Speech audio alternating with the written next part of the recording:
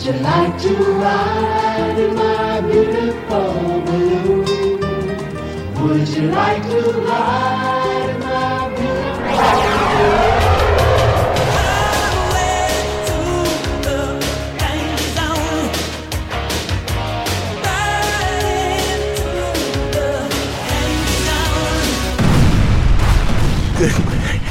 I'm sorry. And there basically you have your weekend news. Welcome to the Bulwark Podcast. I'm Charlie Sykes, joined once again by my colleague Will Saletan. So happy Monday, Will. Did that summarize your weekend for you? Pretty much all balloon all the time. Okay, I mean, we could talk about the State of the Union address. I cannot tell you how little I care about. I'm sorry, I am jaded about the State of the Union address. Literally, the only thing I care about is whether or not Marjorie Taylor Greene and Lauren Boebert, stand up and start screaming in the middle of the speech, and whether Kevin McCarthy stands up afterwards and rips a copy of it. Yeah. I don't really care. Okay, so the balloon story, I'm sorry. I know that there's a lot of heavy breathing about it, what it means for foreign policy and the administration and everything. And Damon Linker, I quote him in my newsletter, the whole response to the balloon thing vividly illustrates how degraded American public life has become. Politicians spouting BS to gain likes and applause online, yes. Ordinary people pronouncing on events in utter ignorance, like that's new. And with a total absence of humility, not good. But I'm sorry, Will, as I wrote this morning, kind of perfect too.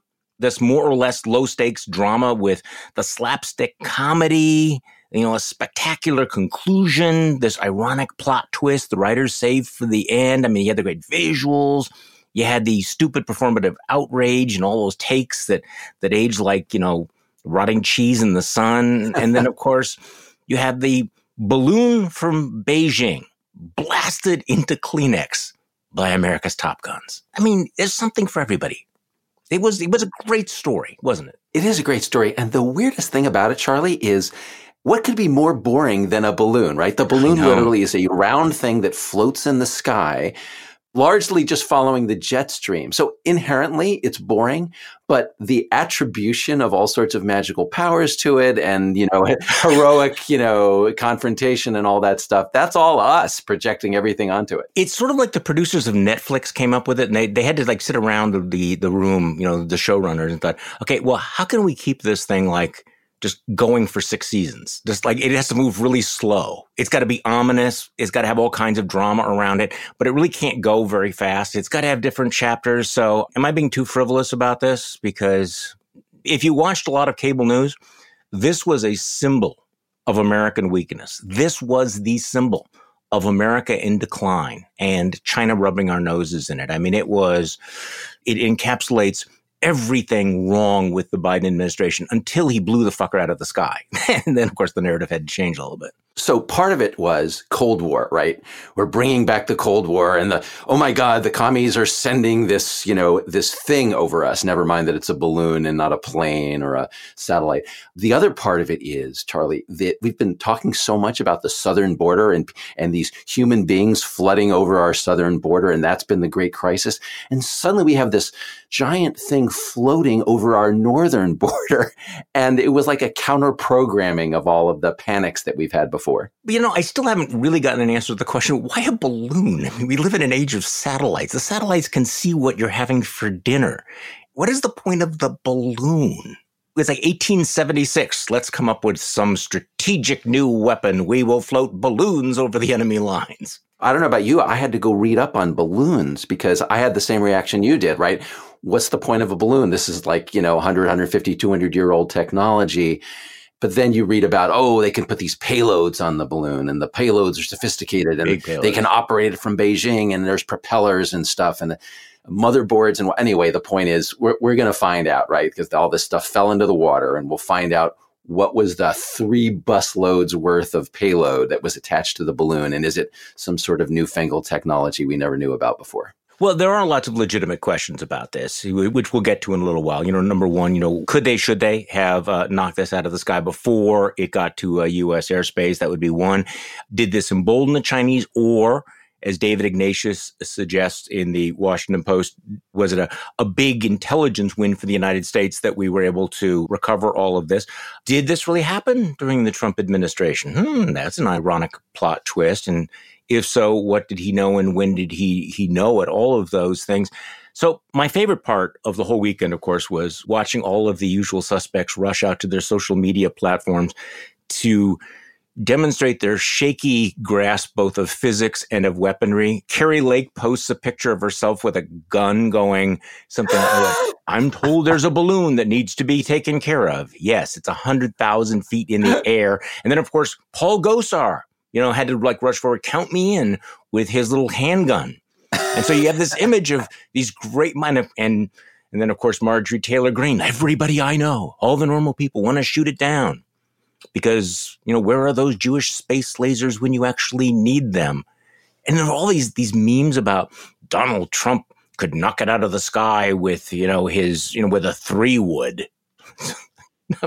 We're a deeply serious country. We're really deeply serious. Okay, so I'll just put this serious point on the table. All of this is performative hawkery, right? It's the whole showing up with a pistol against something that's tens of thousands of feet up in the air is a substitute for actual hawkery, right? So these are the people, we can get to all this, but basically these are the people who are against, for example, sending aid to Ukraine, who is an actual war with, Putin, but they're happy to show up on social media with a gun that can't possibly reach the balloon.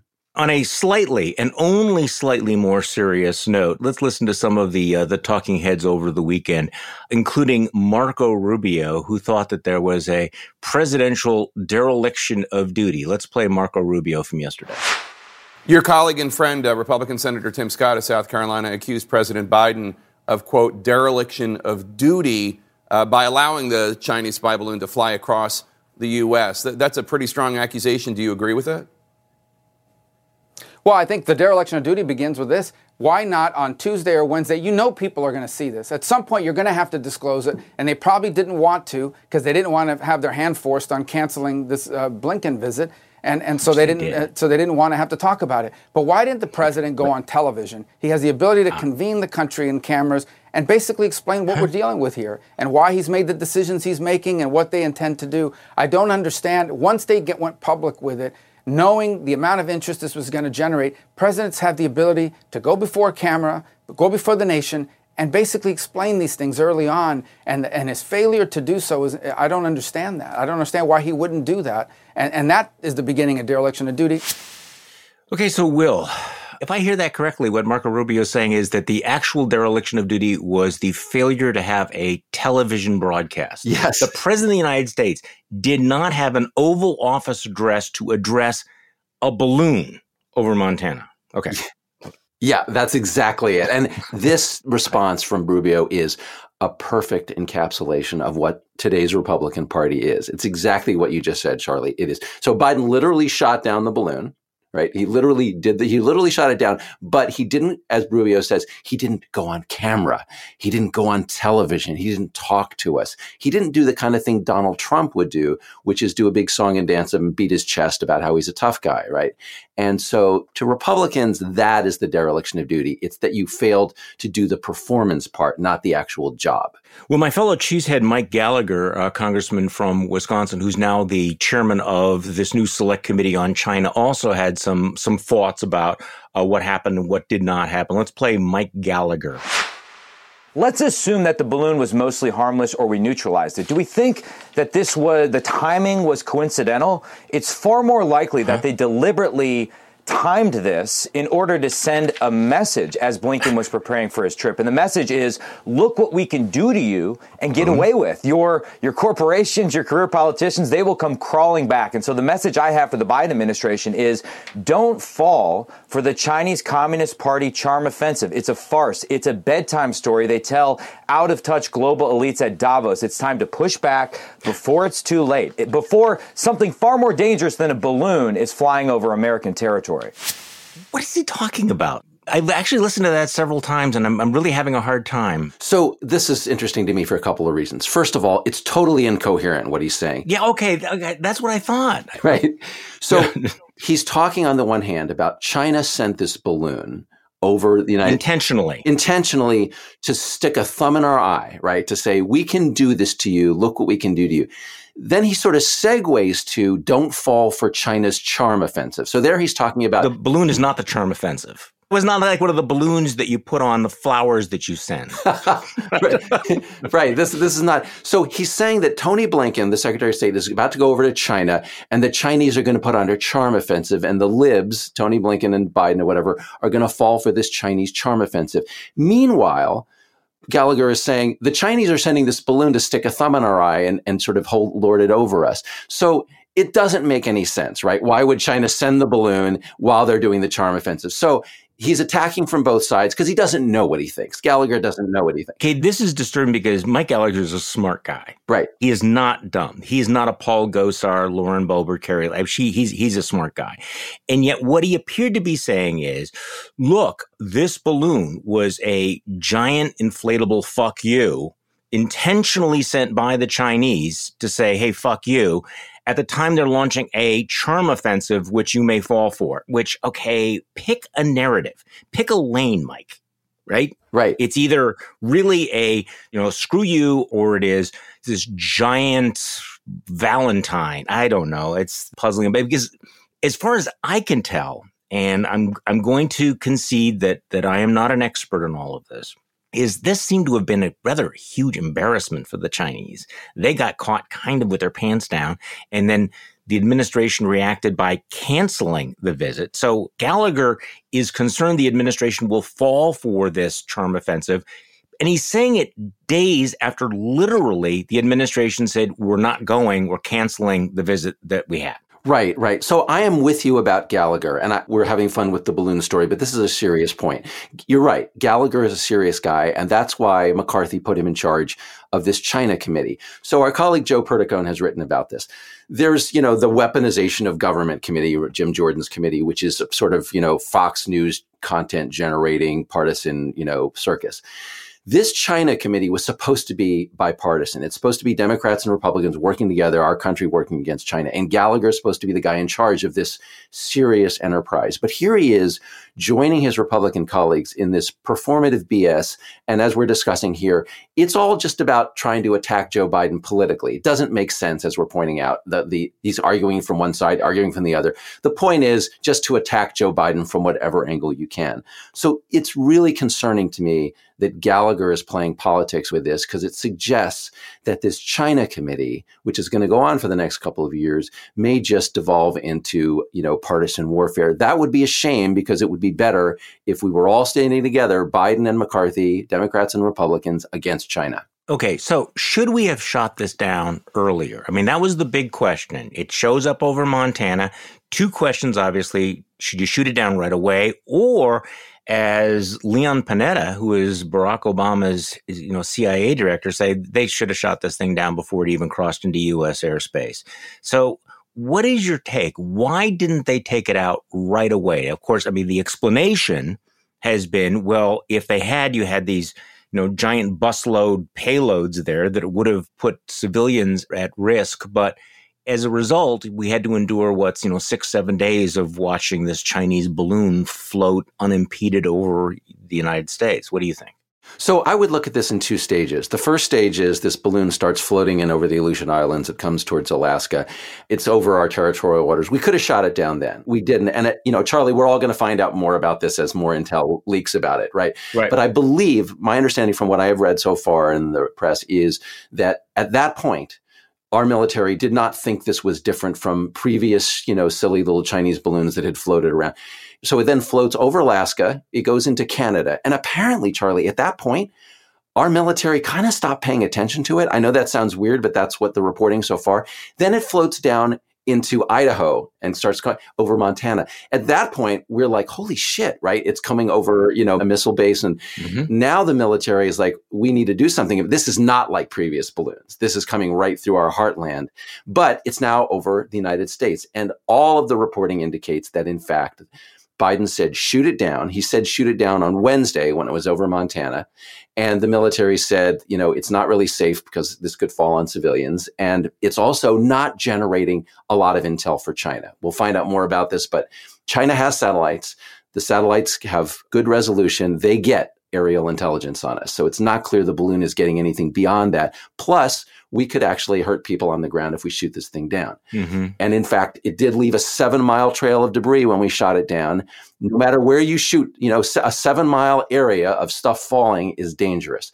So we waited until it got literally 6 miles off the coast of the United States on the other side and shot it down. And as a result, that 7-mile field of debris did not A, hit anyone in the United States because nothing came within 2 miles of the shore, and B, didn't fall outside of our territorial waters, which is 12 nautical miles, 14 miles. And so I think this logical explanation is, number one, we didn't want anybody to get hurt on the ground, and we didn't think the Chinese were getting anything once we were jamming this. And the other thing, Charlie, is I kind of think David Ignatius is right. I think we were getting more intelligence from this thing, or we thought we could get more intelligence from it than it was getting from us. Yeah, and again, keeping in mind that there's always the fog of disinformation during these events, but there were reports also that we were confident that we had blocked any communication from the satellite, back to Beijing, so that they were not getting intelligence in real time. Now, we'll find out whether that's true or not. So, when I was thinking about this whole thing, the silliness of it, the seriousness of it. And, when you step back just a few feet, even, given all of the partisan rancor and the cheap shots and all of this stuff, it is interesting that there was a moment of very rare unanimity about the need to pop that balloon. Because I don't know about you, Will, you may read different things than I do. No one's criticizing the fact that we destroyed the balloon. So, Politico had a really great piece, pointing out that the Great Red Balloon Affair of 2023 demonstrated pretty decisively that there's a new geopolitical reality that for American politicians, there's no downside to being a China hawk. Right now, there's nobody that's saying, hey, we were mean to the Chinese, at least in American politics. This is now the sweet spot that everybody is a China hawk. Right. But Charlie, this goes to the first point you made in our discussion, which is this was stupid on China's part. This was really stupid, right? So yes, it's not a victory by them. No. Right. And if we go back to our discussion about Mike Gallagher, China did want to put on a charm offensive. There's always people inside the Chinese government who are trying to sort of lure Americans into thinking China's your friend, just, open all your markets to us and we'll be good. And there's a consensus that's been emerging that basically failed. But sending this balloon right over the United States and trying to take pictures of us and whatnot, it just sent a message to every American that China has ill intent against us. And it galvanized support among everyone. So it's not just the Tom Cottons and the, Kevin McCarthy's of the world, but a lot of Democrats are now united, not just against Putin, which is what Putin accomplished by invading Ukraine, but against the Chinese Communist Party. So one of the twists in the story, of course, is that after spending the entire weekend saying this never would have happened under Trump and Trump putting out, one statement after another, we now get the statement from the Pentagon that this, in fact, had happened during Trump's presidency, that at least three times, Chinese spy balloons had crossed into American airspace in Hawaii, in Florida, in Guam, a couple of other places. So what do we make of all of that? Now, Trump is pushing back, and all the flying monkeys of the MAGA world are also pushing back that Trump never knew about this. We don't know whether he was told about it. Even Mark Esper, who is not a Trump flunky anymore, was saying that he does not remember being told about this. And then, of course, you had John Ratcliffe, who is the deeply deplorable former director of national intelligence, who went on the Maria Bartiromo show yesterday. And I have to say, and I'm sorry to, be petty here, but I have not listened to this in some time.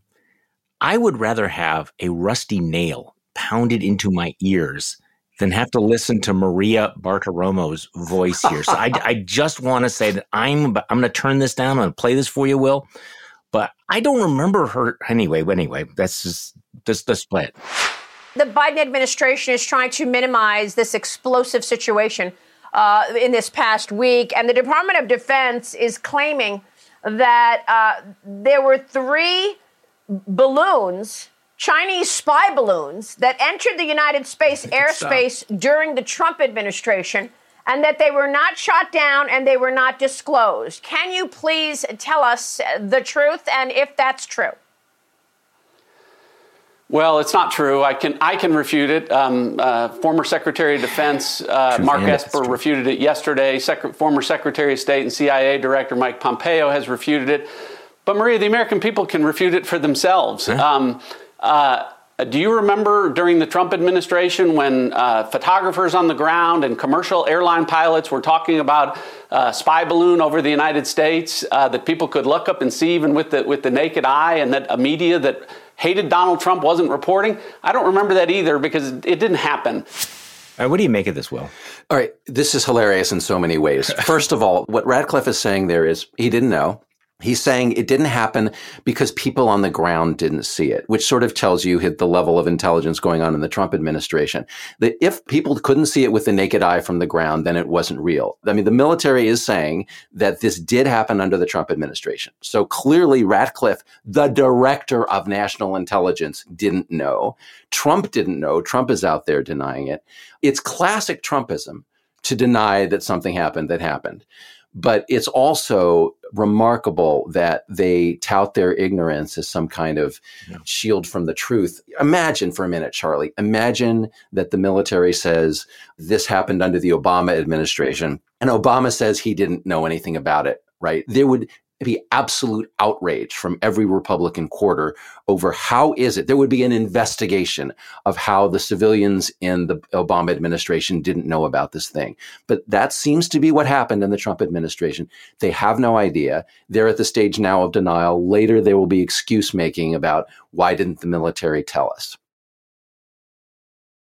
There's a new Washington Post ABC poll out. The headline was that there's not much enthusiasm for a Trump-Biden rematch, but actually the numbers are pretty bad for Biden. Large majority of Democrats not enthusiastic about him running. In fact, if you believe this poll, which I have no reason not to believe, but it suggests that there's less enthusiasm for Joe Biden among Democrats than there is among Republicans for Donald Trump. So your thoughts, how do you break this down? I actually don't read too much into it because if, in fact, there was a Biden-Trump rematch, I think a lot of those disaffected Democrats would come home. But what do you think? I'm worried about this, Charlie. This poll worries me a lot. It's only one poll, but here's what worries me. When Donald Trump ran for president in 2016, I was looking at sort of the national numbers that Trump had, and I was interested in how high do his numbers go? Because he's got a base, right? He's got a base of 30%, maybe at that point 40%. And the question is, how high can he go above the 40%? Because at some point you start to get where you can win the Electoral College. What happened was Donald Trump got to 46%. Mm-hmm. And even though he lost the popular vote to Hillary Clinton, who had 48, 46 was enough to get this man elected. The fact that he is at 48 to 45 in a head-to-head alarms the hell out of me. It says that Biden is not strong. And it says that Trump can get enough marginal additional people to win a general election. And that is an absolute nightmare. Well, I do think that this ought to be the wake-up call because I think people have been telling themselves the narrative, well, that, Trump is diminished, that Republicans want to move on from Trump. I think the Bulwark poll showed last week that even though Republicans want to move on from Trump, he still has this iron grip on 30% or so of the Republican electorate. And there's no indication that the Republican Party or Republican candidates have the will to do what it takes to get rid of him. And if you are the nominee of a major political party in a closely divided country, which we are, I get pushback on that, we are a closely divided country, however you cut it, then there's a shot that that person can win. Now, this post-ABC poll also finds that Americans are not feeling the impact of the Biden agenda. Let me just read you the first two paragraphs. 2 years into a presidency that the White House casts as the most effective in modern history, President Biden is set to deliver a State of the Union address Tuesday to a skeptical country, with a majority of Americans saying they do not believe he has achieved much since taking office, according to the Washington Post ABC News poll. The poll finds that 62% of Americans think Biden has accomplished not very much or little or nothing during his presidency, while 36% say that he's accomplished a great deal or a good amount. On many of Biden's signature initiatives, from improving the country's infrastructure to making electric vehicles more affordable to creating jobs, majorities of Americans say they do not believe he has made progress, the poll finds.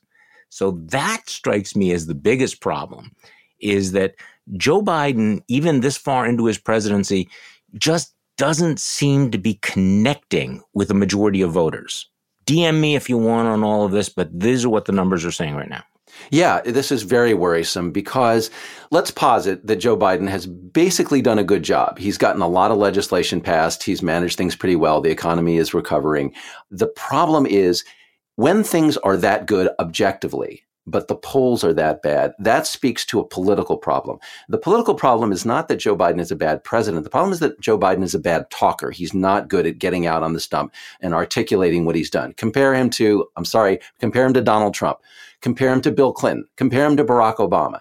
He doesn't drive a message. And in fact, he sent Pete Buttigieg out on the talk shows this weekend to drive the message before the State of the Union. And Pete Buttigieg went out and talked about the Biden agenda in a very compelling way. And that's what it would be like to have a president who can speak to the public effectively. Joe Biden can't do that. He hasn't done it. And it's going to be a major problem going into the election. I think that one of the problems of the Biden administration has been his unwillingness or his failure to use the bully pulpit. I mean, when you think of what are the markers of presidential leadership? Yes, getting legislation done. Very, very important. Not diminishing it. The kinds of appointments you make, the administration you put together, all of those things, quite important. All of the jobs created, not insignificant.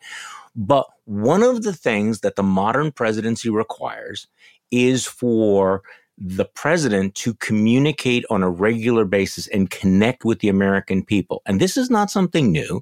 We think back to Franklin Delano Roosevelt. And yes, the New Deal was, his signature accomplishment, winning World War II. But also, he made sure that he was in touch. He was in people's living rooms. He was in their heads. He did the fireside chats. And you think about successful presidencies, and there have not been that many. And these have been presidents who have connected at some level with the American people. Biden, I think, is going to get good marks substantively.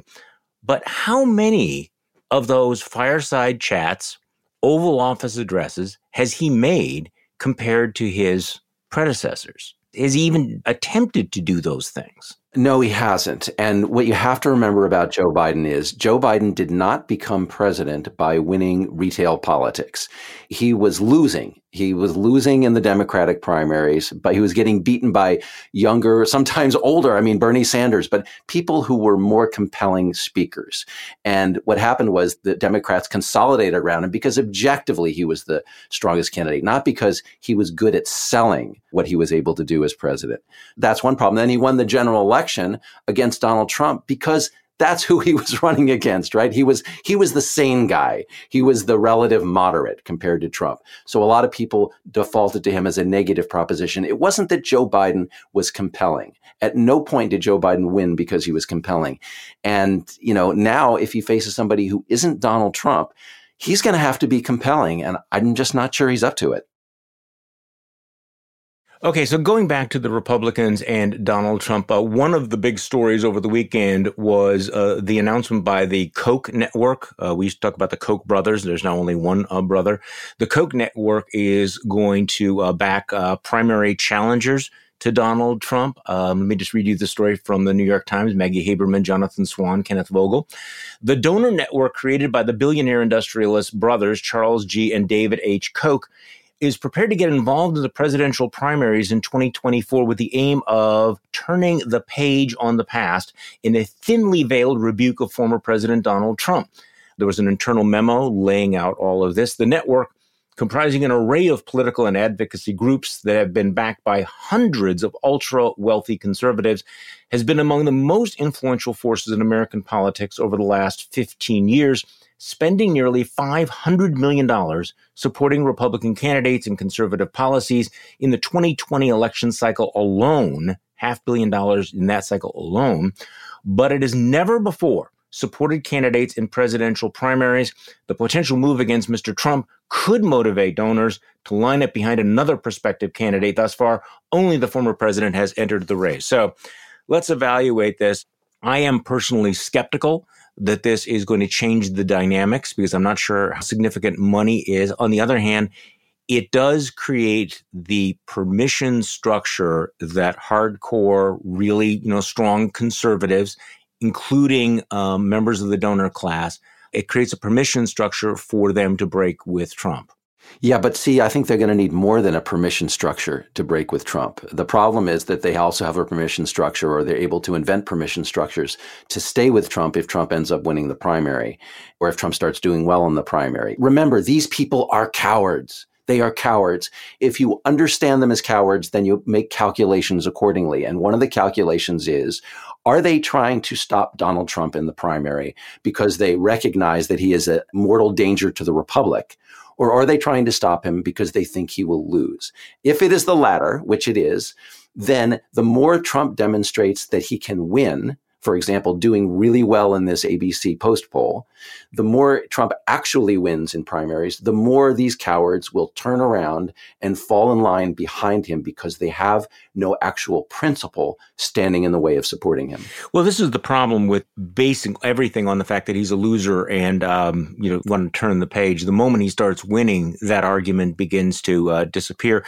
And also, it's a difficult argument for some of them to make. You know that I'm going to be sitting down with Paul Ryan in a couple of weeks, and I want him to flesh out why he's a never again Trumper, because, in most of his public comments, he says because he cannot win, he will lose, as opposed to a more substantive critique. But the problem is for Paul Ryan to say we need to move on because he's a loser.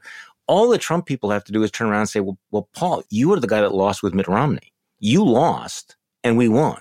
So, there's very few people who can carry that message.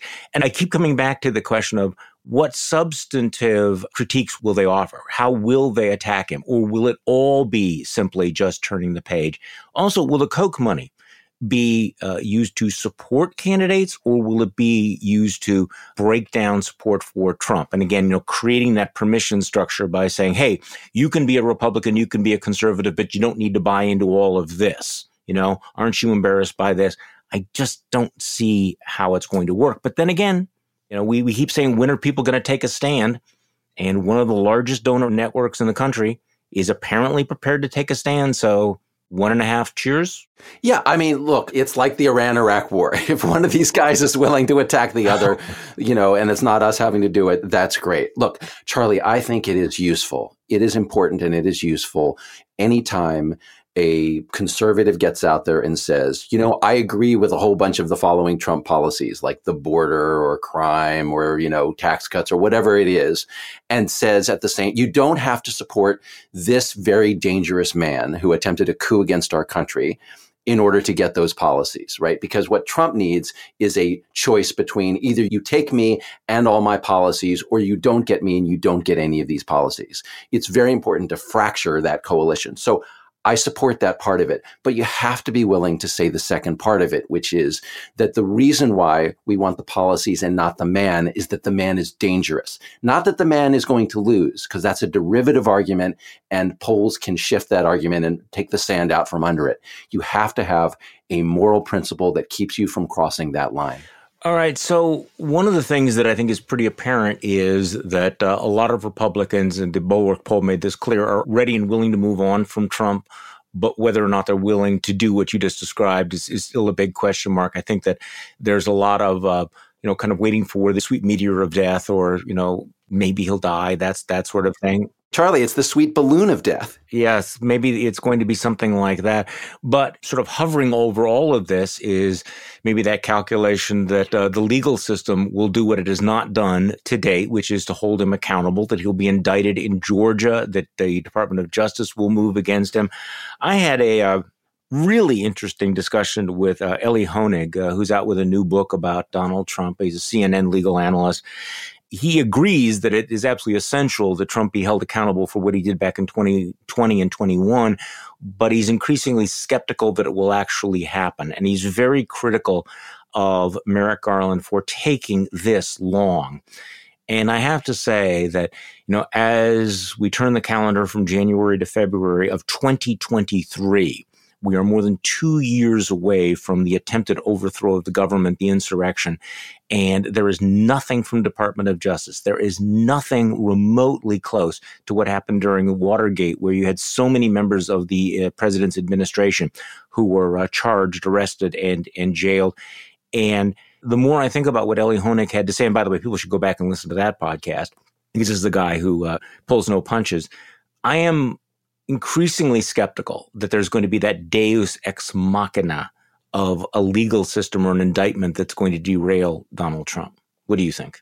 No, I agree with that. Look, Charlie, we're all cowards to some extent, and we have to overcome our cowardice. So there's the cowardice of Republicans who support Donald Trump or are willing to vote for him.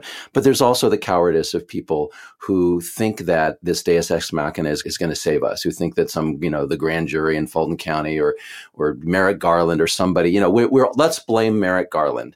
I don't think it's that simple. I think that this is a political problem. A republic has to stand up and defend its democracy. It has to defend its constitution.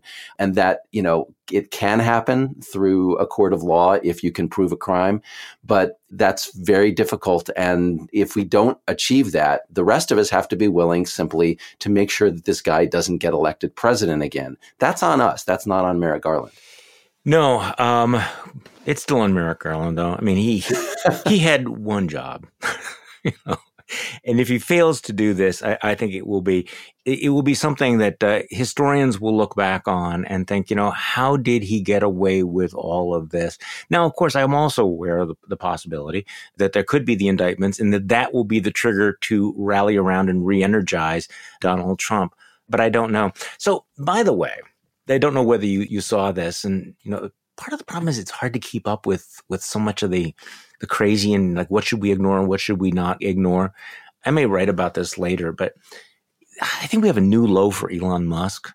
Okay, he owns Twitter, and Twitter has become, as we know, kind of this toxic waste dump of disinformation. But there's a tweet that was up a couple of days ago by some Russian propagandist, and it's actually called Russian Market. And it's completely, obviously bogus here. Turkey newspaper reveals the terrible dimensions of Ukraine army losses. And then it has all kinds of, information about, NATO military trainers who were killed. 234 dead NATO military trainers, US and UK. 2,458 dead NATO soldiers, Germany, Poland, Lithuania. And then it has a picture of, somebody from the EU. This is obvious Russian propaganda. It is obviously untrue. Elon Musk personally responded to this bullshit bit of Russian propaganda by saying a tragic loss of life. So Elon Musk not only permits the disinformation on his site, he amplifies it himself. I mean, it is really breathtaking when you think about it. And David Frum pointed out just this morning, he says, as I write, the owner of this platform, Twitter, has left live on his platform for 8 hours the false, crazy, and dangerous claim that thousands of NATO personnel have died in the battle in Ukraine. If he were just gullible, he'd have deleted and apologized long ago. This is something more. It feels like it's something more, that he's really embracing the dark side of this Russian propaganda. I don't know the answer to that question. I mean, it could be that Musk is amplifying it because he just believes it, but it sounds somewhat sarcastic on his part, the comment that he made. And if Frum is correct, then what Musk is doing is Musk has fallen into this psychology of liberal tears, right? Because we know that Musk loves to tweak the libs, prosecute Fauci and all that stuff. If Musk has decided that undercutting NATO and, helping Putin is a way of tweaking the libs, then he's fallen prey to this thing where you hate the libs, so you take the other side of whatever the libs are for. Well, what if the libs, in this case, are just for truth, justice, and the American way? Then you end up standing against the virtue signaling. And what you're doing is a kind of vice signaling. You're saying, hey, you're against Putin, so I'm for him. You're for NATO, so I'm against it. I think that's kind of where Musk has been for some time, and this is just an extension of that. Okay, so speaking of signaling, the story from last week about the Republican members of Congress basically taking off their American flag pins that they have on their lapels and putting on AR-15s, actually wearing little pins for AR-15. Apparently one of, Congressman Clyde, who runs a gun store, has been handing them out. You want to talk about signaling what you really value. And I suppose the entire point is that if they do that, they will trigger people like us, right? Who will have to remember that they are actually putting on their lapels a symbol of a weapon that has, been used in one mass killing after another because guns, God, whatever. And I think it's also a tell that our good buddy George Santos is one of those. George Santos is wearing an AR-15 lapel pin. I mean, if you want to talk about a perfect example of tribal signaling, like, hey, I may be a complete liar and a crook, but look, I'm signaling to you that I'm a member of the complete deplorable tribe here, and I'm willing to actually have the symbol of the weapon that was used to massacre children and, men, women, and children and everything on my lapel because I stand with the Lauren Boeberts and the MTGs and blah, blah, blah. Right. Well, this is a sickness. The sickness is, as you're describing it, it's triggering the libs, right? So it's whatever will trigger. I'm triggered. Right. So what upsets libs? The gun upsets libs. Okay. So we'll wear the AR-15.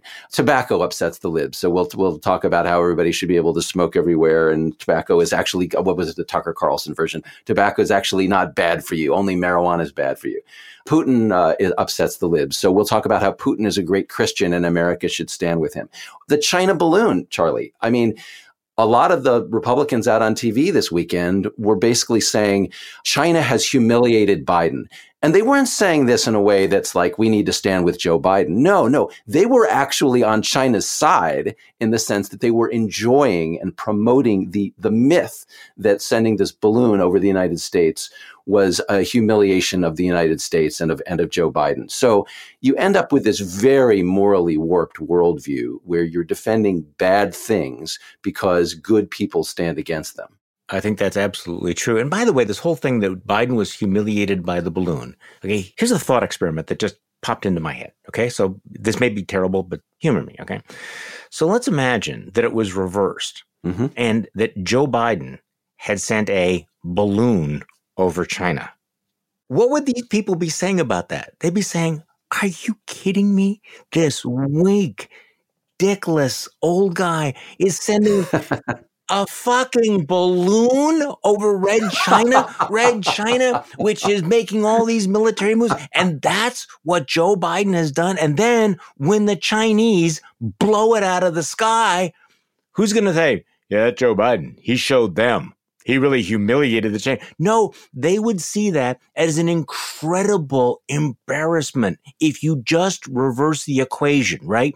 We send a balloon which gets caught and which gets shredded by a Chinese jet. We would think of this as a Jimmy Carter level humiliation, right? Exactly. So now they're looking at the exact scenario and they're thinking, man, those Chinese, they just pants Joe Biden. I'm glad you brought up Carter.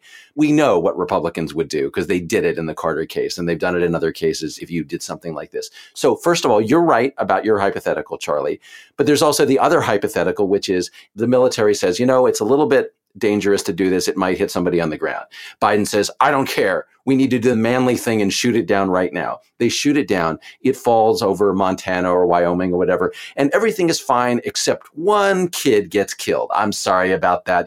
This piece of the gondola hit this kid. Collateral damage. There would be months and months of Republican investigations about the stupidity of shooting this thing down over America when they could have waited till it got over the water or something.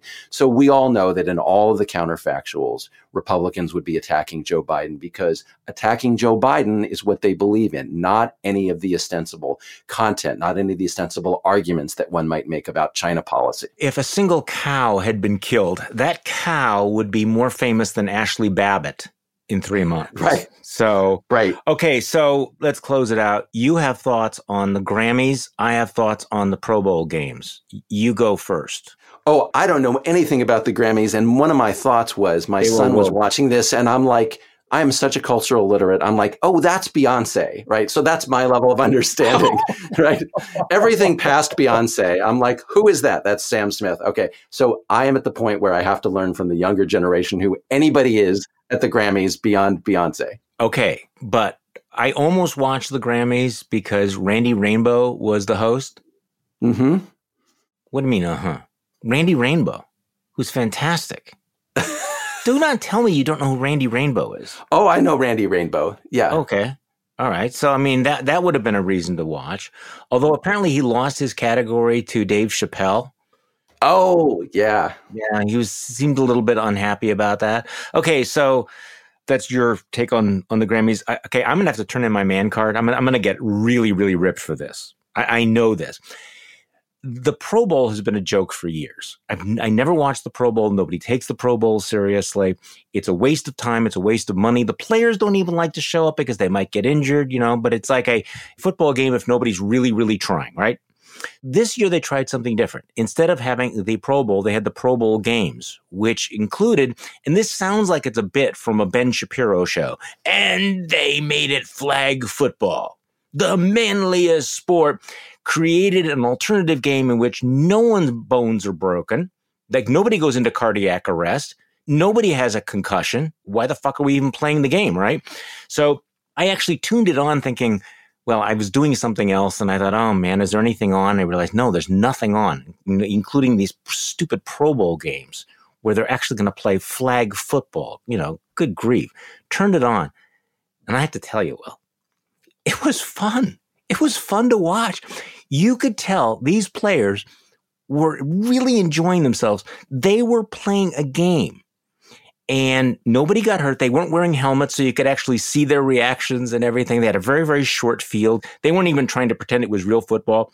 You had Eli Manning and Peyton Manning, who were coaching the AFC and the NFC teams. It was really very short, very, very quick. No tackling, no hitting. So it was not, of course, like the real game, right? But it was not terrible. And so, okay, you can cancel me now. Report me to Ben Shapiro and Candace Owens. Those guys from the Bulwark actually like the panty waist NFL. No, I still like the NFL. I'm going to watch the Super Bowl. I do like it. But I have to say that I was completely surprised that it was as entertaining as it was. So, whatever. I'm taking out my man card and burning it right now here.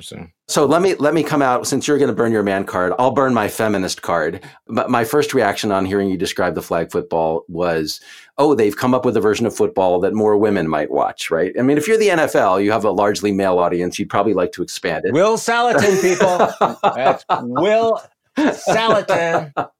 So the NFL should do more flag football, right? Charlie, the fact that you enjoyed this, you should be in the focus group. You should be in the market research, because they're not just going to get a larger female audience. They'll get a larger male audience. If Charlie Sykes really enjoyed the flag football, and as you point out, no concussions, no cardiac events, right? Why don't they do more of this? Why don't they just, have this as This is the irony, you see, because that's what millions of people, including women, turn in to see. Right? It's like the people that go to car races because they want to see the crashes. Okay. Let's face it. There's a little bit of hey, we can't actually have people eaten by lions or crushed by elephants, but at least we have playoff football. Right. So we get to see elephantine people, rip each other apart. But it was fun. It was actually enjoyable. And I have to admit it, because I was not tuning in because I thought that it was going to be any good at all. One serious point about this, Steven Pinker has written by now a pretty famous book about the decline of violence over time.